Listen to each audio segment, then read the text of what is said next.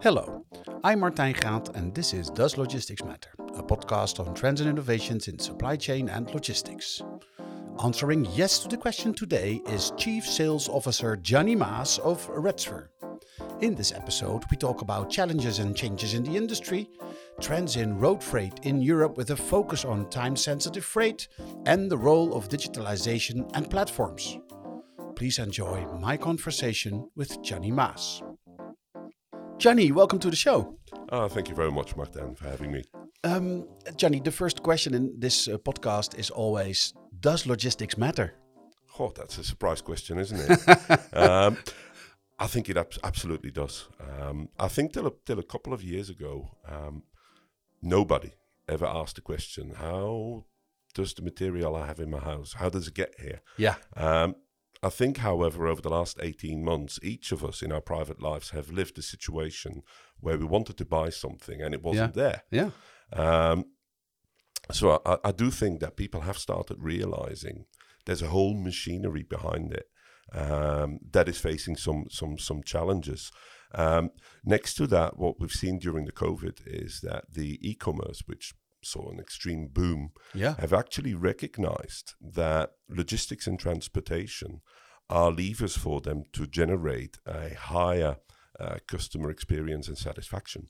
So, yep, I'm absolutely convinced logistics matters. Good. That's I like that answer. How did you yourself end up in logistics? Well, I'm going to start really way back. I'm going back to 1993, where I was without a job, and the interim office, the temp agency, sent me to work in a warehouse in the port of Antwerp. And I was amazed because a port is a city on its own. Today we're in Rotterdam. I feel the vibe of a port activity. Then again, I'd always been fascinated by people, by customers, by serving. So I moved on to a customer service position within the industry, finally ending up in 1998 in a sales role in the time-critical market, working for a company called Roberts Express. Yeah. In 2012, we sold Roberts, company where in the meantime I had become a shareholder through management buyout to the Flash Group.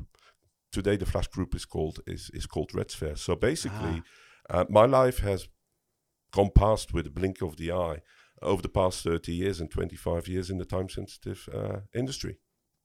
Well, I guess if you work in logistics, your life flashes by without you realizing it, because it's very busy, it's very hectic, and there's always something happening. Oh, absolutely. I always start my day with an agenda, a plan, because I really think that not having a plan is not a good thing. I never tend to stick to it because every day something new happens, needs my intervention or my immediate attention, and it's just great. I would say that my job has become my hobby. I love it. Yeah, no, well, it's for me it's the same. Yeah, Okay, absolutely. great. I just love logistics, and for me, you said you started working in a warehouse, and it was the same for me. I always used to say if I see really high walls with almost no windows, I wanna go inside and I wanna check it out, see the people, and it's getting much more interesting with all the technology, the software capabilities, but also in terms of hardware. We have robots, self-driving trucks, drones. It's getting more interesting every day. So you already mentioned some of the trends that we have been seeing in the past 18 months. If you look at transportation in Europe, what are the main trends that you see? Well, if we always have adapted our approach to the market by talking a lot to our customers, and something strange for somebody who has a forwarding background is that we see shippers and carriers as our customers. We continuously talk to them. And if I would have to say that there are three main movements that we recognize in the European market. First of all, as a post-COVID lesson, we clearly see a re-regionalization of the supply chain. After many years of globalizing the supply chain, during COVID, everybody was confronted with disruption of the supply chain, because when suppliers were open and were able to deliver, we were closed, and by the time we were producing again, they were closing again. Many of our shippers today are really considering the re-regionalization of the supply chain for continuity reasons, but also for sustainability reasons.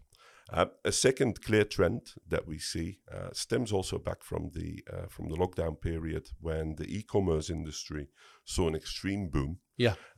Is that big e-retailers, and let's mention the name, Amazon was the first one, created very agile, flexible, high quality and very customer-centric delivery methodologies. And we believe that they have put the benchmark at such a level that not only for other retailers, but also for industrial shippers for their downstream supply chain, these delivery models will become the benchmark.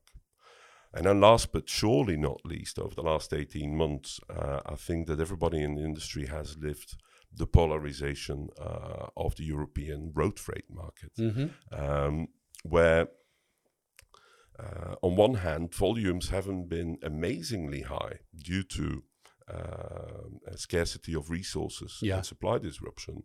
But even with the relatively low volumes in the market, the transportation industry was not always able to meet the demand in terms of capacity.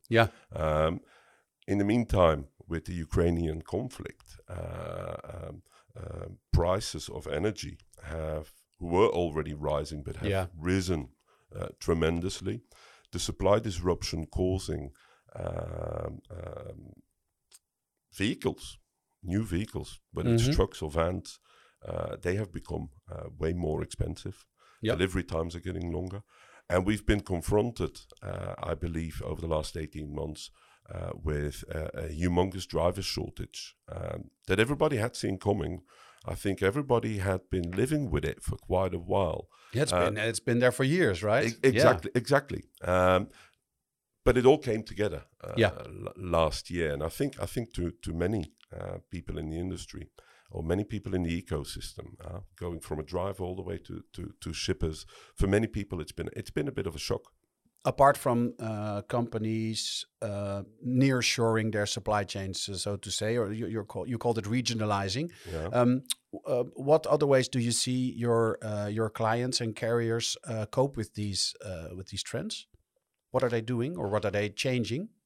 Well, I do start to see in their standard shipping, I do start seeing our shippers opening up to talking to peers, involving carriers and service providers in 3-4 party discussions, and seeking a collaborative way to meet the challenges that we face. So that is definitely one. Within the industry where we, as Redfair, are active, which is the time-sensitive one, where we know every day the shit is going to hit the fan. Yes. But we don't know where, when. Which fan? Exactly. Yeah. So we're confronted with many of these problematics in the European market, where all shipments are actually unforeseen. And what we have seen there is that after a 20-year trend of trying to industrialize, standardize the exception, because time-sensitive shipping is the exception, we have seen an almost immediate shift from going from a contractual relationship into a transactional relationship. So within time-sensitive shipping, there's been a very immense and immediate move over the last summer into sourcing on a spot basis. And not from a purchasing strategy, but from a capacity and supply chain continuity point of view. Go a small step back. Could you explain time-sensitive freight. Yep. In a nutshell, I would call time-sensitive freight that freight that cannot be shipped through standard and network-based transportation solutions, because the goods are either very time-critical and need an immediate and same-day delivery. They need to be shipped within very specific time windows where cutoff times, which is one of the key features of a network-based solution, do not offer sufficient flexibility, or it's the conditioning of the goods that do not allow to move through hub and spoke networks. Yeah, and then the first thing that would come to mind is things like automotive, where they have just-in-time production. That's obviously time sensitive. I could think of the medical industry, like hospitals or pharma, that has a time sensitive shipments. But I'm guessing if you look at what's happening now, I mean, if there's a large group of people that is time sensitive in itself, it's the consumer. So I'm almost thinking that the whole e-commerce flow of goods has almost become a time sensitive flow of freight. Yeah, absolutely. I think, and time sensitive is not always urgent. Obviously, No. the e-retailers have deployed models with which you can get a same-day delivery or a next-day delivery within certain time frames. Now, we're a niche player, and in e-commerce, parcel delivery will continue to go through the leading networks. But consumers now have the same delivery expectation, the same flexibility, and the same service expectation for bulky and voluminous goods as well. Yeah. Imagine you go into a large furniture shop and you're super excited with your new purchase, and then you realize, oh my God, it doesn't fit my car. No, yeah. How am I going to get it on the second floor?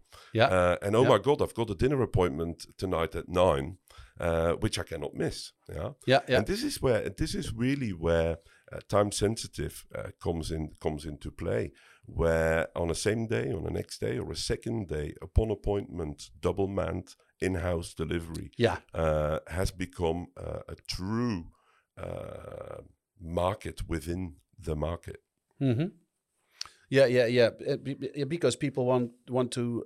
They don't want to sit at home all day, and they no longer accept that a shipment will be there between 9 and 6. Oh, absolutely! It's the most frustrating thing there is, isn't it? And this is where I think that this type of time sensitive last mile delivery has been derived from time critical shipping.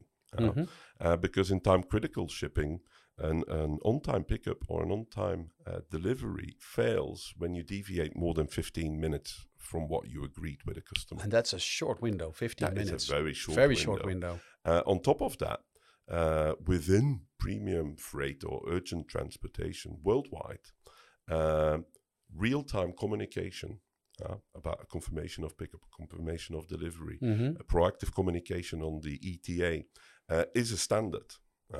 So all of these things are things that also as a consumer, we expect when we're expecting a delivery. You want to get that little message on your phone saying the driver's on his way. The driver will be there between 9 and 10.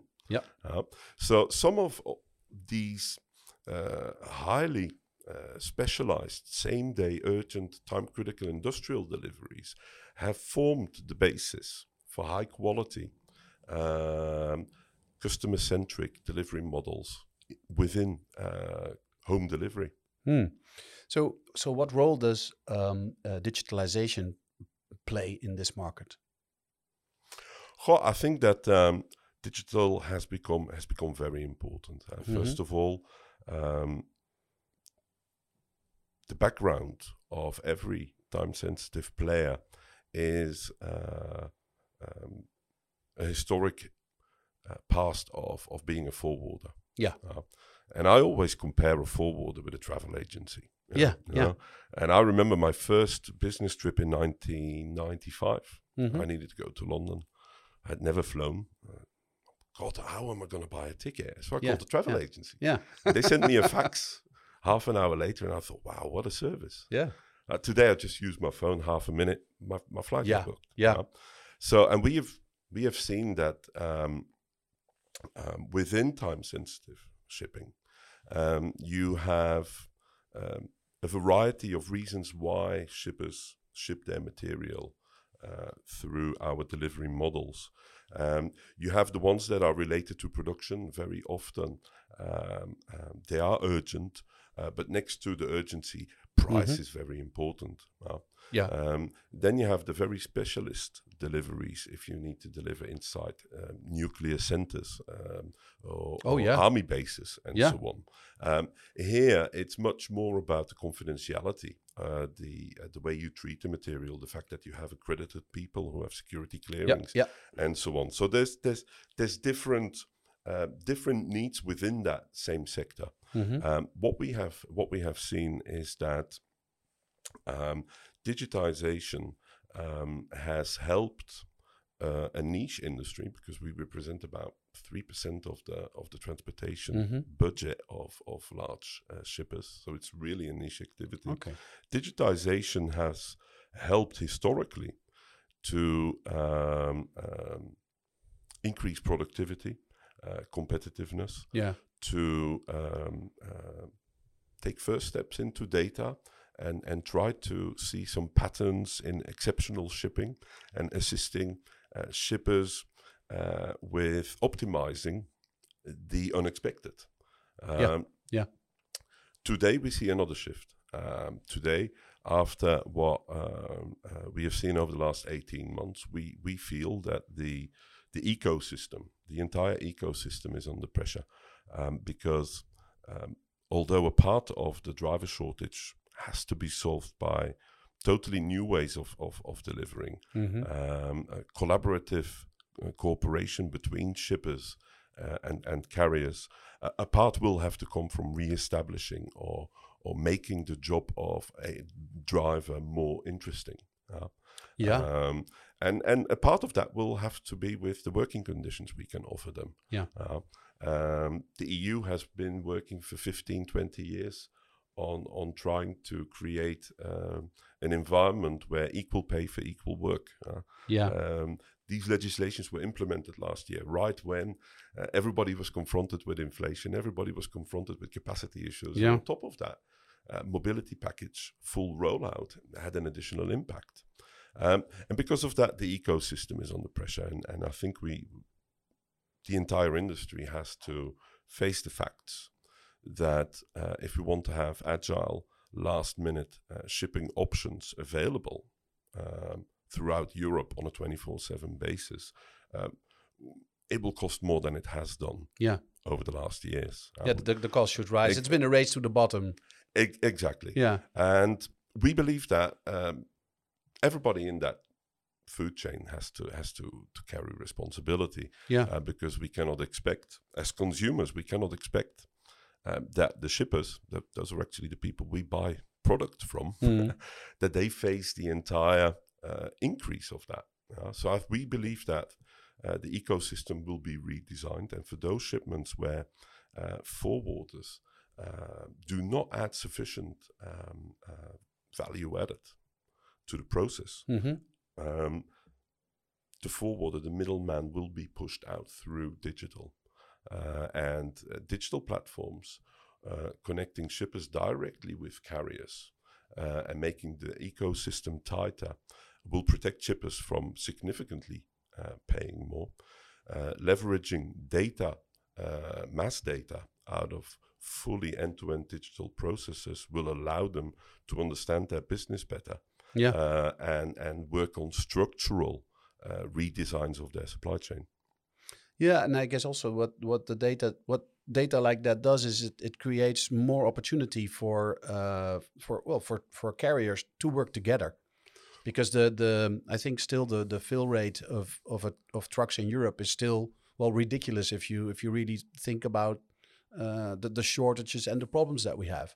Oh, absolutely. I wouldn't want to call my peers in the market ridiculous, but I think we're all responsible for this, because if you look on the shipper side, there are still shippers out there who don't want to open up and work with direct peers on synergies and how can we ship smarter, ship more competitive, ship in a more sustainable way.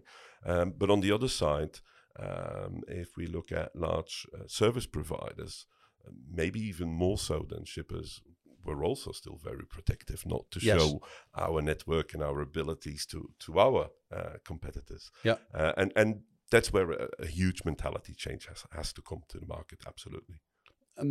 I heard you say the ecosystem of freight needs to change, or it is changing. How do you see this change? Oh, well, within the time-sensitive shipping, I believe that what the market is after, what shippers are after, is they need to get the ability to determine almost on individual shipment level what the value is they are looking for. Just in a nutshell, if I look at an industrial shipper and his urgent transportation needs related to production, what does he want? He wants to have a very fast insight on all different shipping possibilities, different carriers, compare transit times, compare costs. This is where we at Redsphere, we developed a marketplace where we have actually onboarded our historic peers who used to be competitors, who now are partially our customers on our marketplace. Now, the same shipper will have somewhere in the world some R&D centers where shipments have to be organized not by logistics people but by engineers who do not necessarily know that for shipping outside the EU you require customs, whether this prototype actually does need packaging because you need a crate. Exactly. So this same shipper for a different department is seeking a same way of working, same way of organizing, same processes, same data sources, while somebody taking ownership and accompanying this non-logistics professional in getting his goods delivered on time and in a good state. In either of these departments, on a 24/7 basis, these shippers also run into situations where on a Saturday night they need to charter an aircraft. Then they don't want a platform. They want to dial a number where somebody says, I'm going to take care. Don't worry, I'm going to take care of it. Exactly. Yes. And so this is where ecosystems have been designed to standardize. Now, first of all, time-sensitive shipping is already an exception to the standard. And we feel that within time-sensitive shipping, there are some subdivisions. And we want to allow shippers to determine on individual shipping basis, what do I expect from Redsphere as a partner? And we want them to be able to navigate through going from manual to digital forwarding to marketplace and just get the best solution out there. And this on individual shipment level. So there's one word that I heard you mention 2 or 3 times, which is a word that's top of mind currently for sure, and that is sustainability. How does sustainability tie into what you are explaining? Well, I think that I'm happy you bring this question, because sustainability over the last 10 years, in my vision, has been a rather theoretical topic, where large shippers kind of chucked the topic over the fence and said, Mr. Carrier, this is your responsibility. What are you doing? And again, the entire industry, all of us, we can't get away with the theoretical approach anymore.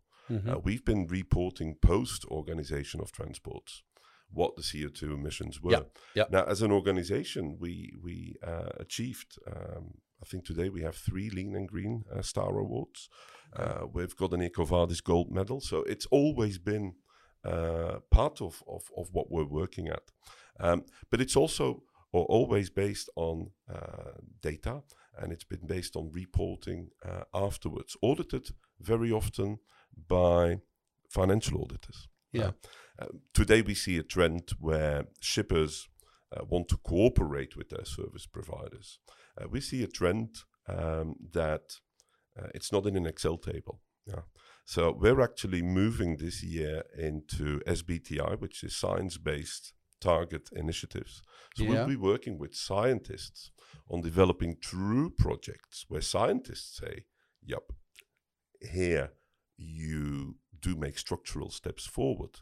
And these are processes we'll be managing together with our shippers. You mean in terms of driving down the carbon footprint? Absolutely. Yeah. Absolutely. And this is also where we think that digital will play an important role. Because as long as a shipper works with a forwarder who, at the time of offering a solution, does not know which vessel or which vehicle is going to carry the material, he cannot differentiate solutions based on carbon footprint. Yeah, yeah. This is where digital, connecting shippers directly with carriers, will allow shippers not only to make selections on transit time, price, but also on CO2 emission in the future. And it becomes a conscious process for everybody in that food chain. Yeah, it's great to hear that you are enabling the greenification of the time critical or time sensitive freight in this case. If I would ask you to take out your glass ball, your glass ball, as we say in the Netherlands, and look into it and look at what the future will bring us in freight, in time sensitive freight. What do you see? I think personally, over the next 2 to 4 years, the market will continue to be unstable. If you would have asked me this question in July of last year, I would have given you a different answer than in February of this year. Because last year we had a disbalance between offer and demand going one way. Than today.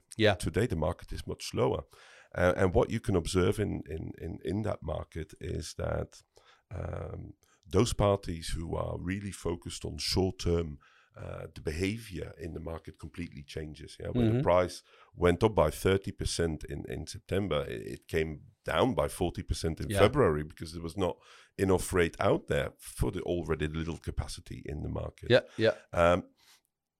What I'm convinced of is that for the next couple of years still, there will be supply disruption. There is a scarcity of resources. So there will be this instability where there will be moments where offer goes up a bit, we cannot respond. Volumes go down again, the market goes crazy in a hunt for freight. So this will stay for a while. What I'm just convinced of is that some of the structural underlying reasons of what happened to us last year, like driver shortage, the driver conditions, energy prices, they've stabilized. They'll never come down again. And it's the same thing with the costs of vehicles. So some of these structural things will not be solved as long as we're in an unstable environment. The structural solutions will only come after. And this is where we as Redfair also put a lot of our focus. We need to be agile in our approach and adapt, I would say, to the 3 to 6 months cycles we're living in today. And through the diversity in the hybrid platform that we are able to offer our shippers today. Well, thank you, Gianni, for giving us a glimpse into the future, but also for explaining time-sensitive and time-critical freight, and how Redfair is tackling the challenges. Thank you very much for being on the show. Thank you for having me, Martin. It's been a great pleasure. Thank you for listening to Does Logistics Matter? For more on trends and innovations in supply chain and logistics, visit our blog on logisticsmatter.com. If you want to be a guest on this podcast, please send an email to podcast@logisticsmatter.com. This podcast was produced by Dimitri Vleugel. The music is based on a sample by Ruggaman and produced by Michael Spengler. This episode was supported by Retzfer. Retzfer has over 40 years of experience in handling time-sensitive shipments throughout Europe and beyond. The company offers digital tools for both shippers and carriers to easily find, book and track solutions for time-sensitive shipments. For more information, please visit retzfer.com. That's REDSPHER.com.